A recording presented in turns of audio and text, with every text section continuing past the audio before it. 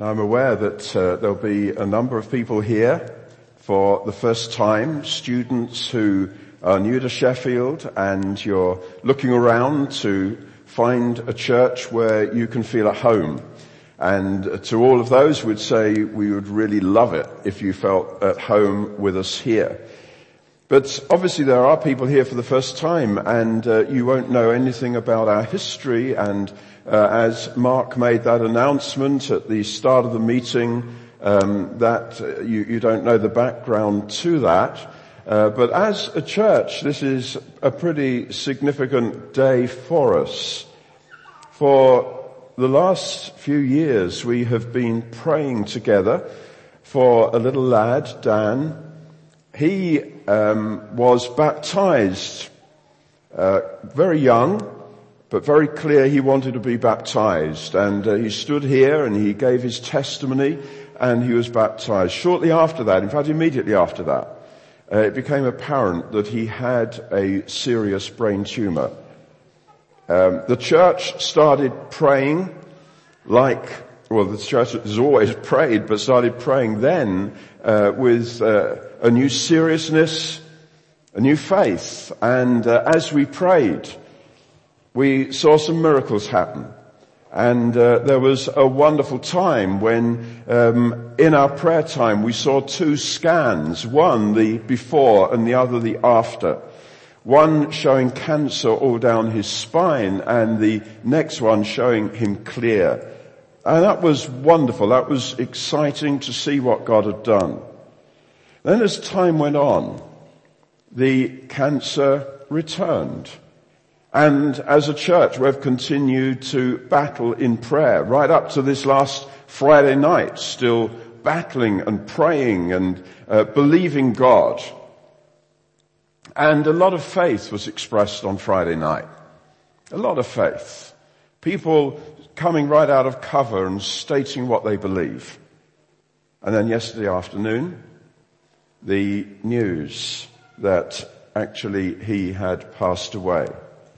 There had been words about a number of people had referred to the story of Jairus' daughter. You will know the story in the Bible, how Jesus came to her parents distraught, Jesus raised her. And that scripture had come more than once. We went over yesterday evening and prayed over Dan, prayed repeatedly, called on God.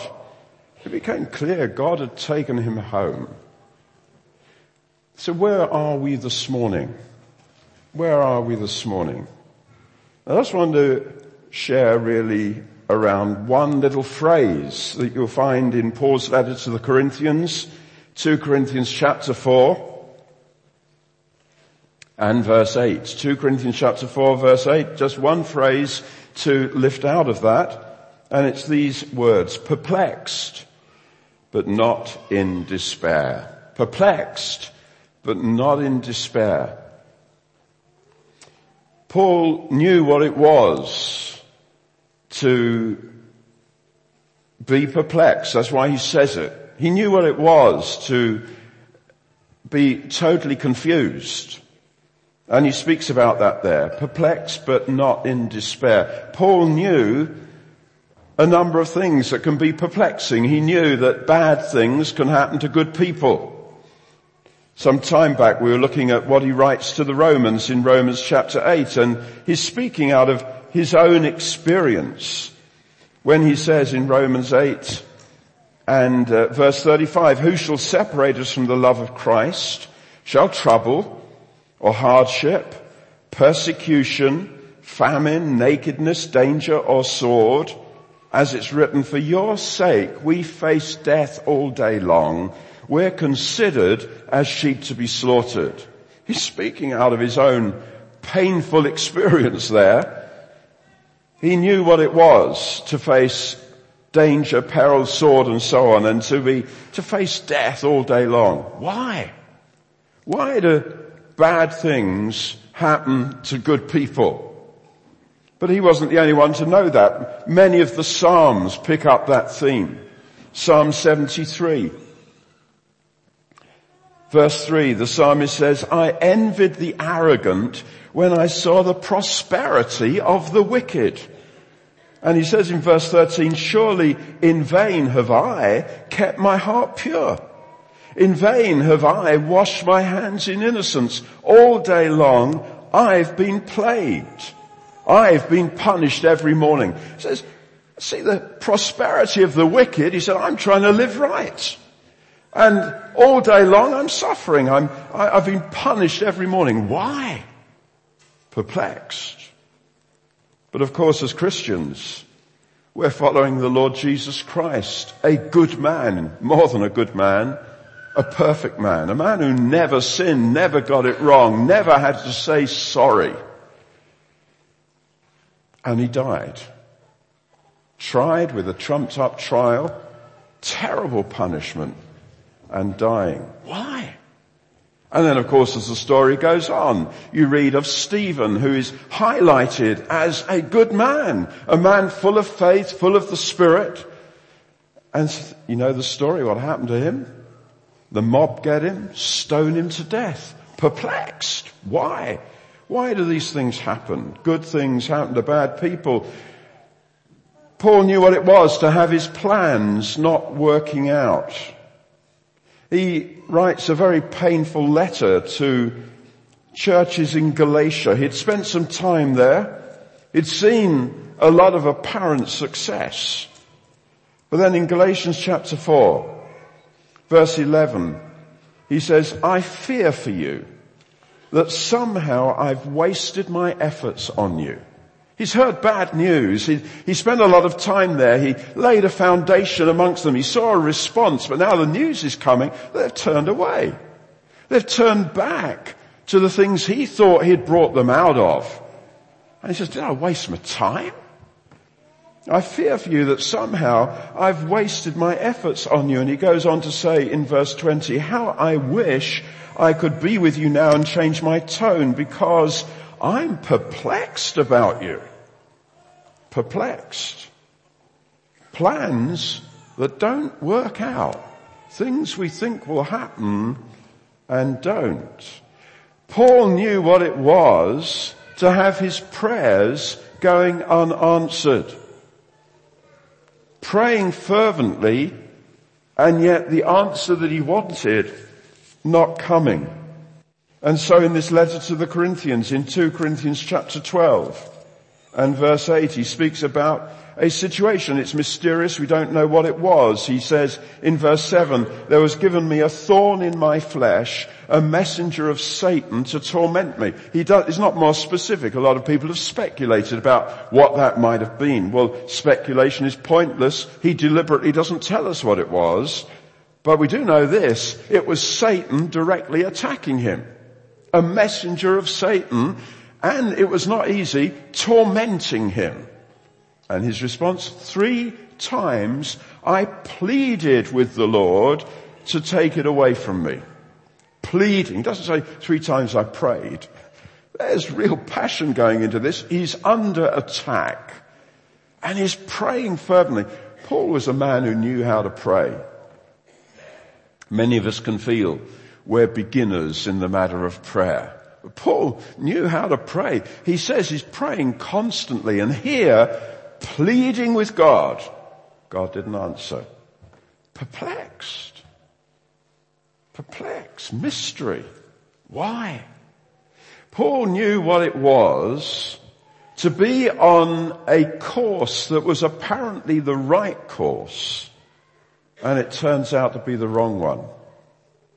You ever had that experience where, as far as you know, you are following the leading that God has given?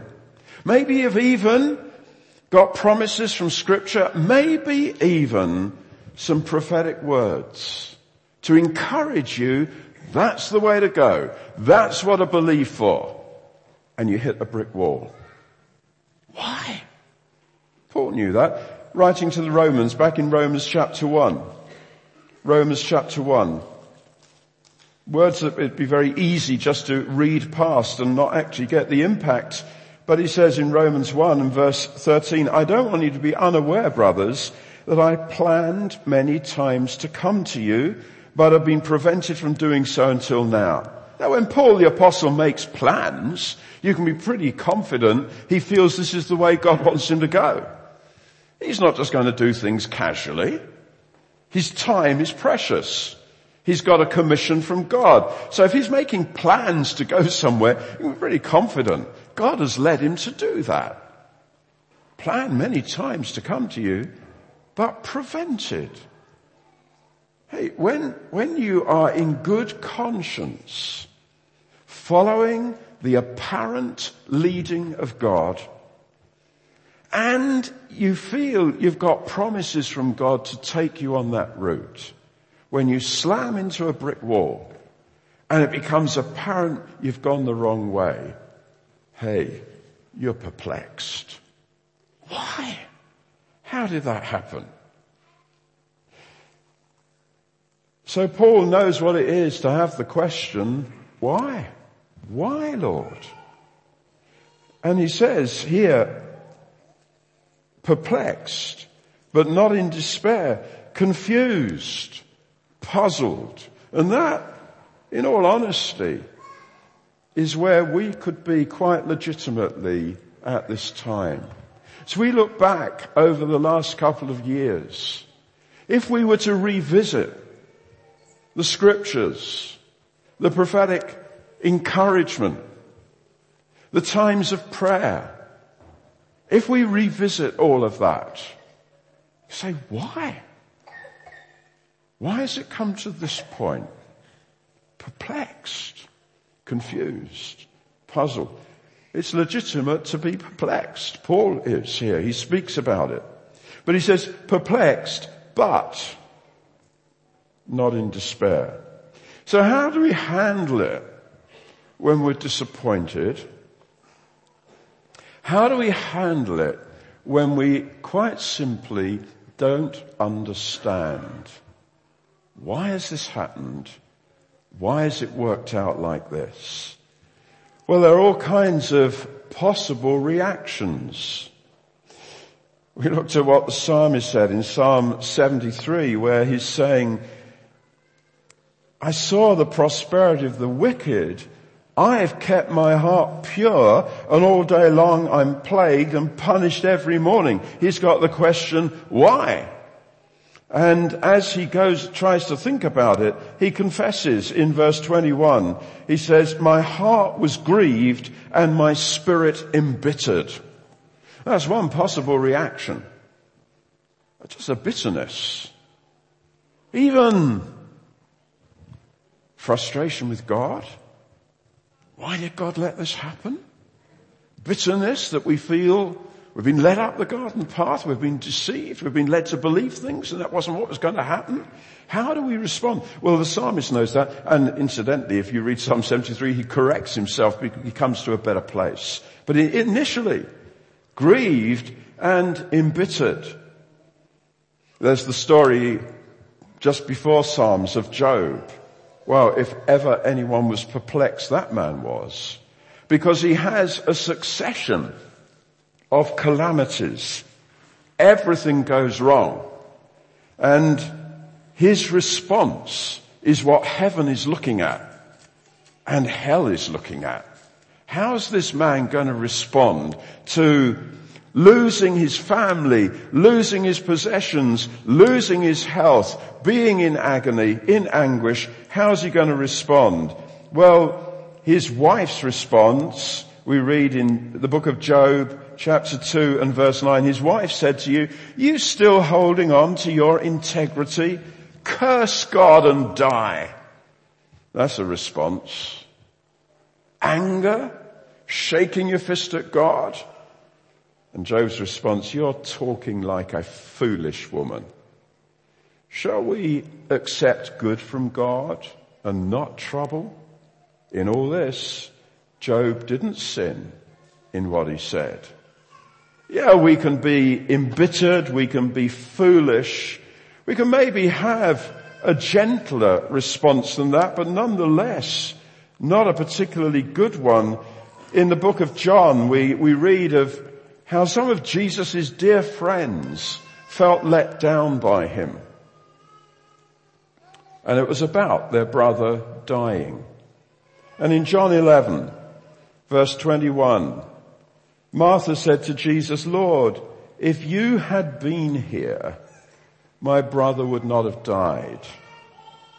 And then in verse 32, her sister Mary said, "Lord, if you had been here, my brother would not have died." Are they reading from the same script? Well, clearly they've talked together. News had got to Jesus about Lazarus, their brother, and Jesus didn't immediately respond. They're puzzled by that. Where is he? Why hasn't he come? And as they talk about it and they see their brother die, their response is, if only he'd come, this wouldn't have happened. And when Jesus gets there, this reproach, Jesus, you let us down. We told you and you didn't come. Lord, if you had been here, it's a very gentle reproach, but nonetheless it's there. Jesus got it wrong. Jesus let them down. It's one way of responding, not a good way. Another response is to maybe think, it's going to be hard to ever trust God again. It's going to be hard to ever go out on a limb by faith, to believe God for healing. It's going to be hard. Maybe we're going to just shrink back. Hey, we gave it our best shot. We really went for this. We responded, we felt to God, and Lord, if you'd been here, God, you let us down. Can we really trust you again? Well, Paul says, perplexed, but not in despair. How can he respond like that? Is that just a matter of temperament? That he's maybe naturally resilient? He looks on the bright side. He's a glass half full rather than half empty sort of guy. Yeah, we can cope with this. Is it just a matter of his personality that he responds like that? Perplexed, but not in despair. He's naturally optimistic. No, it's not that. Not that at all. Because he goes on to tell us why that's his response. And really, that's what I want us to see this morning. Why he can respond like that. Honest about being perplexed, but not shattered by it.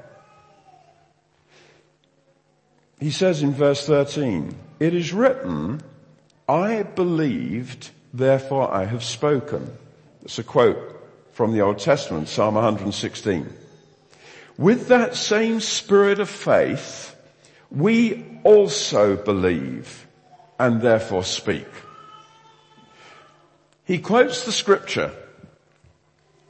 And then what this verse could be saying is, the Spirit who breathed out those words in the Old Testament is the same Spirit of faith who enables us to believe. The Spirit breathed out those words, I believed, therefore I have spoken. And with that same Spirit, capital S, the same Spirit of faith, we also believe and therefore speak. It's not a matter of temperament. It's not that he's naturally resilient. It's the fact he's got the Holy Spirit. And the Holy Spirit gives faith. And therefore we believe. We are called to live by faith. This matter of salvation, the Bible says, is by faith from first to last. It starts when we believe what the Bible says, that we've sinned.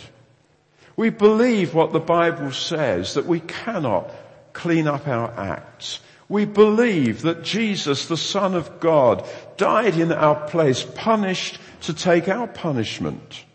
And we believe that his punishment as our substitute, if we really believe that and receive that, it becomes our forgiveness our pardon, our punishment moved to him so that we are saved. We believe it, and by believing it, the Bible says we're justified through faith. Having started then by faith, we walk by faith. We don't get swayed or dismayed by what we see. We're walking by faith. We're believing God. So Paul here says, we're not in despair because we believe. The same Spirit who breathed out the words, I believe and therefore I have spoken, Paul says with that same spirit of faith, we believe. And what do we believe? Well, he goes on to say in verse 19, we not only believe, we know something. We know that the one who raised the Lord Jesus from the dead will also raise us with Jesus and present us with you in his presence. The reason for faith, well, it's about Jesus, because it's always all about Jesus. And particularly, it's about Jesus and his resurrection. And why does he say that? He's talking about all the things that could leave him in despair, but he says, why we don't despair is we believe in the one who raised the Lord Jesus from the dead will raise us with Jesus. The resurrection of Jesus, he's saying, is what makes all the difference. Now, why is that? Why is that? Jesus' resurrection was his victory over apparent defeat. Victory over apparent defeats. For the disciples, to their total dismay, the one they had believed in, committed their lives to, has been cruelly killed. He dies. All their hopes are shattered, perplexed, certainly. But Jesus rose again. It was the Roman emperor, through his delegate, who had Jesus crucified. The power of Rome was the great world power. Rome says Jesus killed. Jesus rose again. He's greater than earthly powers. Hey, it was all the power of hell that crucified him. Jesus rose again. He's greater than all the powers of hell. Jesus' victory, the fact that he's the king, is demonstrated by the resurrection. Paul says in Romans chapter 1, and in verse 4, he says that through the Spirit of holiness, Jesus was declared to be Son of God with power. The resurrection of Jesus demonstrates he's the king. But what kind of king? What kind of king? Not like an earthly king. Not a king who makes everything work out okay. His kingdom is not a place of unbroken happiness. His kingdom is about victory after apparent defeat. He led the way. Apparent defeat, but victory. Paul knows about that. Apparent defeat among the Galatians. I'm perplexed. Did I waste my time? He knows what it is to suffer. He says, I want to know the power of his resurrection and the fellowship of his sufferings. It's victory after apparent defeat. It's a strange kingdom. It's an upside down kingdom. God's people are called to suffer. Jesus said, if you want to be my disciple, you take up your cross and follow me. So his victory after apparent defeat is the way we go. Apparent defeat. Perplexed. Why did it all end like this? Yeah, but we believe in the King. Believe in the King. And we believe that he reigns. And we're in his kingdom. Doesn't mean to say everything's going to work out okay. in this life. Any of these things that Paul speaks about could happen. Hard pressed on every side, but not crushed. Perplexed, but not in despair. Persecuted, not abandoned. Struck down, but not destroyed. We always carry about in our body the death of Jesus. Yeah, apparent defeats. Hey, but victory. Because our lives belong to the one who has conquered all powers, the one who is right now seated at the right hand of the Father on high. In other words, we look at these things that are apparent defeat and we see a much, much bigger picture. We see that there's one in heaven who died and rose again, and his resurrection will be our resurrection, and we will be with him forever. It's a unique kingdom. The world is a cruel place, and cruel things happen, and perplexing things will happen. But we walk with the King, and we walk with him through all of those things, and we're believing him. And we're believing because he is the King, his kingdom will have no end. We will be with him in the place where every question is answered, where every perplexity no longer perplexes us because we see what it was about. Right now we don't see what it's about. Right now things are simply puzzling. But, well, Paul says this in verse 16, therefore, because of Jesus and his resurrection, therefore we do not lose heart. Perplexed, not in despair. We don't lose heart. We don't give up. We don't say, I'm never going to trust God again. We don't say, I'm never going to pray for someone to be healed again. We don't say, I now submit to the power of cancer. It's greater than... No. We don't lose heart. Therefore, because of the resurrection, because he's the King, because we know we'll be with him forever, and this is a kingdom that is puzzling but real, we don't lose heart. We can be affected deeply, but we're not affected destructively.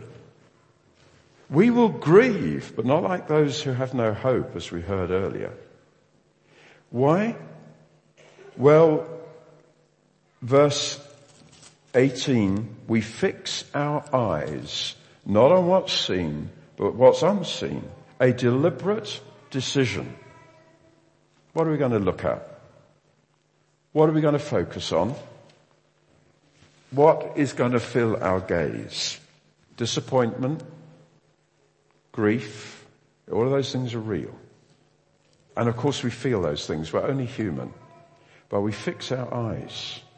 We fix our eyes not on what's seen, but what's unseen. The King, enthroned in glory, who declared, it's finished. He's won. And he calls us to trust him and to believe in his kingdom as we go through all of these circumstances. We fix our eyes by a deliberate decision on him. And then we simply press on. That's what Paul says, no time to go into the next chapter, and he continues to deal with all of this in the next chapter. But in verse 9, in chapter 5 there, in 2 Corinthians, he says, so we make it our goal to please him. He doesn't say, well, I'm giving up. I've given it my best shot, and look, it's all going wrong, and God's let me up a blind alley here. I can't trust him anymore. No, I'm going to shrink back. I'm going to get a little bungalow by the sea and retire. He doesn't say that. He says, we make it our goal to please him. Perplexed? Yes. Yes. Confused, puzzled, can't understand it. But not in despair. We make it our goal to please him. We believe in Jesus. And right now, as a church, we're in a very key time. Just like Job was kind of in a crucible, being tested. What's going to come to the surface? The devil says about Job, he'll curse God. God says, no, he won't. All of this stuff comes on him. How's he going to respond? Well, all of this stuff has come on us. How are we going to respond? What's our response? What heaven is looking for is that we say, together as a church, we make it our goal to please him. That's what we're living for. We're going to please him. And we're going to come through this believing God. And we're going to come through this taking steps of adventurous faith. We will not shrink back. Okay, we've put our shoulder against a real obstacle. What has that done? Weakened us or built some faith muscle? Let's ensure it's the second thing. But actually we've developed some muscle here. And we're going to go for it. We make it our aim to please him. Perplexed? Yes. But not in despair. Let's pray.